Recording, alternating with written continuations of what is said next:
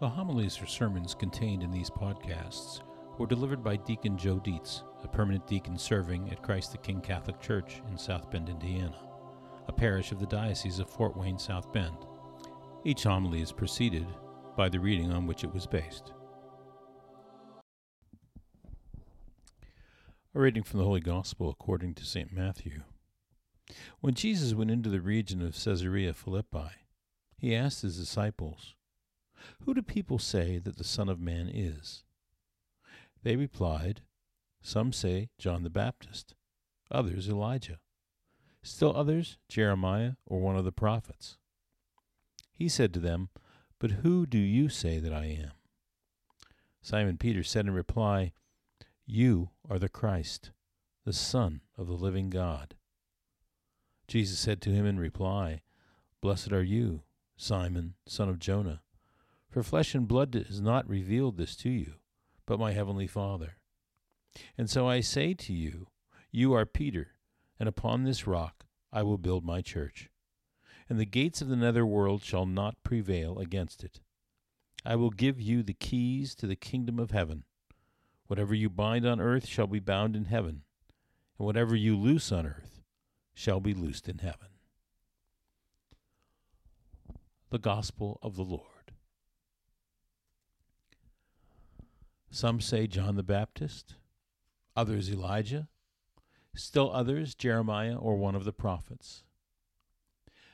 You know, as we look at this list of the people's answers to Jesus' question, who do people say that the Son of Man is? It should occur to us that this is not a shabby list of options. It is a list of the greatest and most holy men known to the people at that time. Those answers are much the same as if we were asked who a developing young athlete reminded us of, and we said, well, some say Tiger Woods, others say Tom Brady, and still others Michael Jordan. My point being that the possible answers the people offered were respectful and honorable, and would not have been thought to be deprecating or disrespectful of Jesus in any way. But as good and holy as those others were, they were not the Christ. They were not the Son of the living God. And it is that monumental difference revealed to Peter by our Heavenly Father that changed the world then and can change the world now. For as great as those others were, they never claimed to be God. And it is only through the power of the living God that the corruption of sin and death in this world can be overcome. The power of the Holy Spirit, sent by Jesus to his church, built upon rock, and withstanding the gates of the netherworld in an unbroken line of succession from that same Simon, son of Jonah, to today. But you know what? When misinformed or poorly catechized Catholics view the Eucharist as merely a symbol of Jesus' body and blood, they also do it with respect for that symbol. And they treat that which they mistakenly believe to still be bread and wine with the reverence due a symbol representing the body and blood of Christ.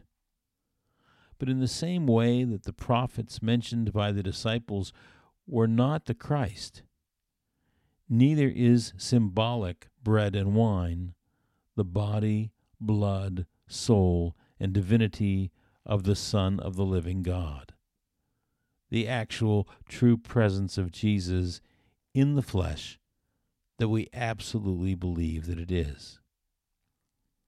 And it is that incredible, monumental, mind-blowing difference that Jesus gave to his church that I believe is as much a key to the kingdom as any other.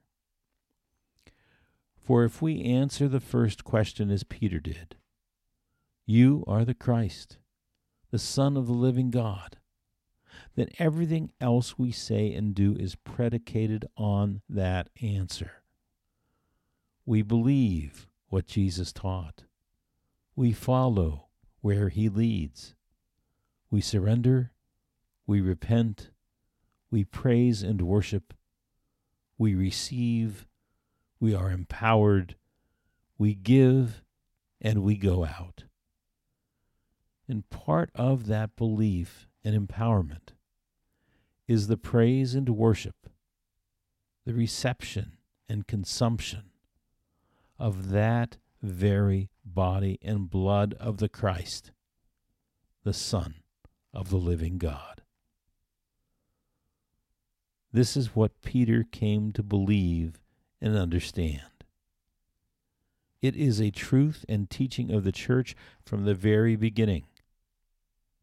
And if it is understood, appreciated, and embraced, it is the means to change the world. For questions or comments on this homily, write to deaconjoe2017@gmail.com.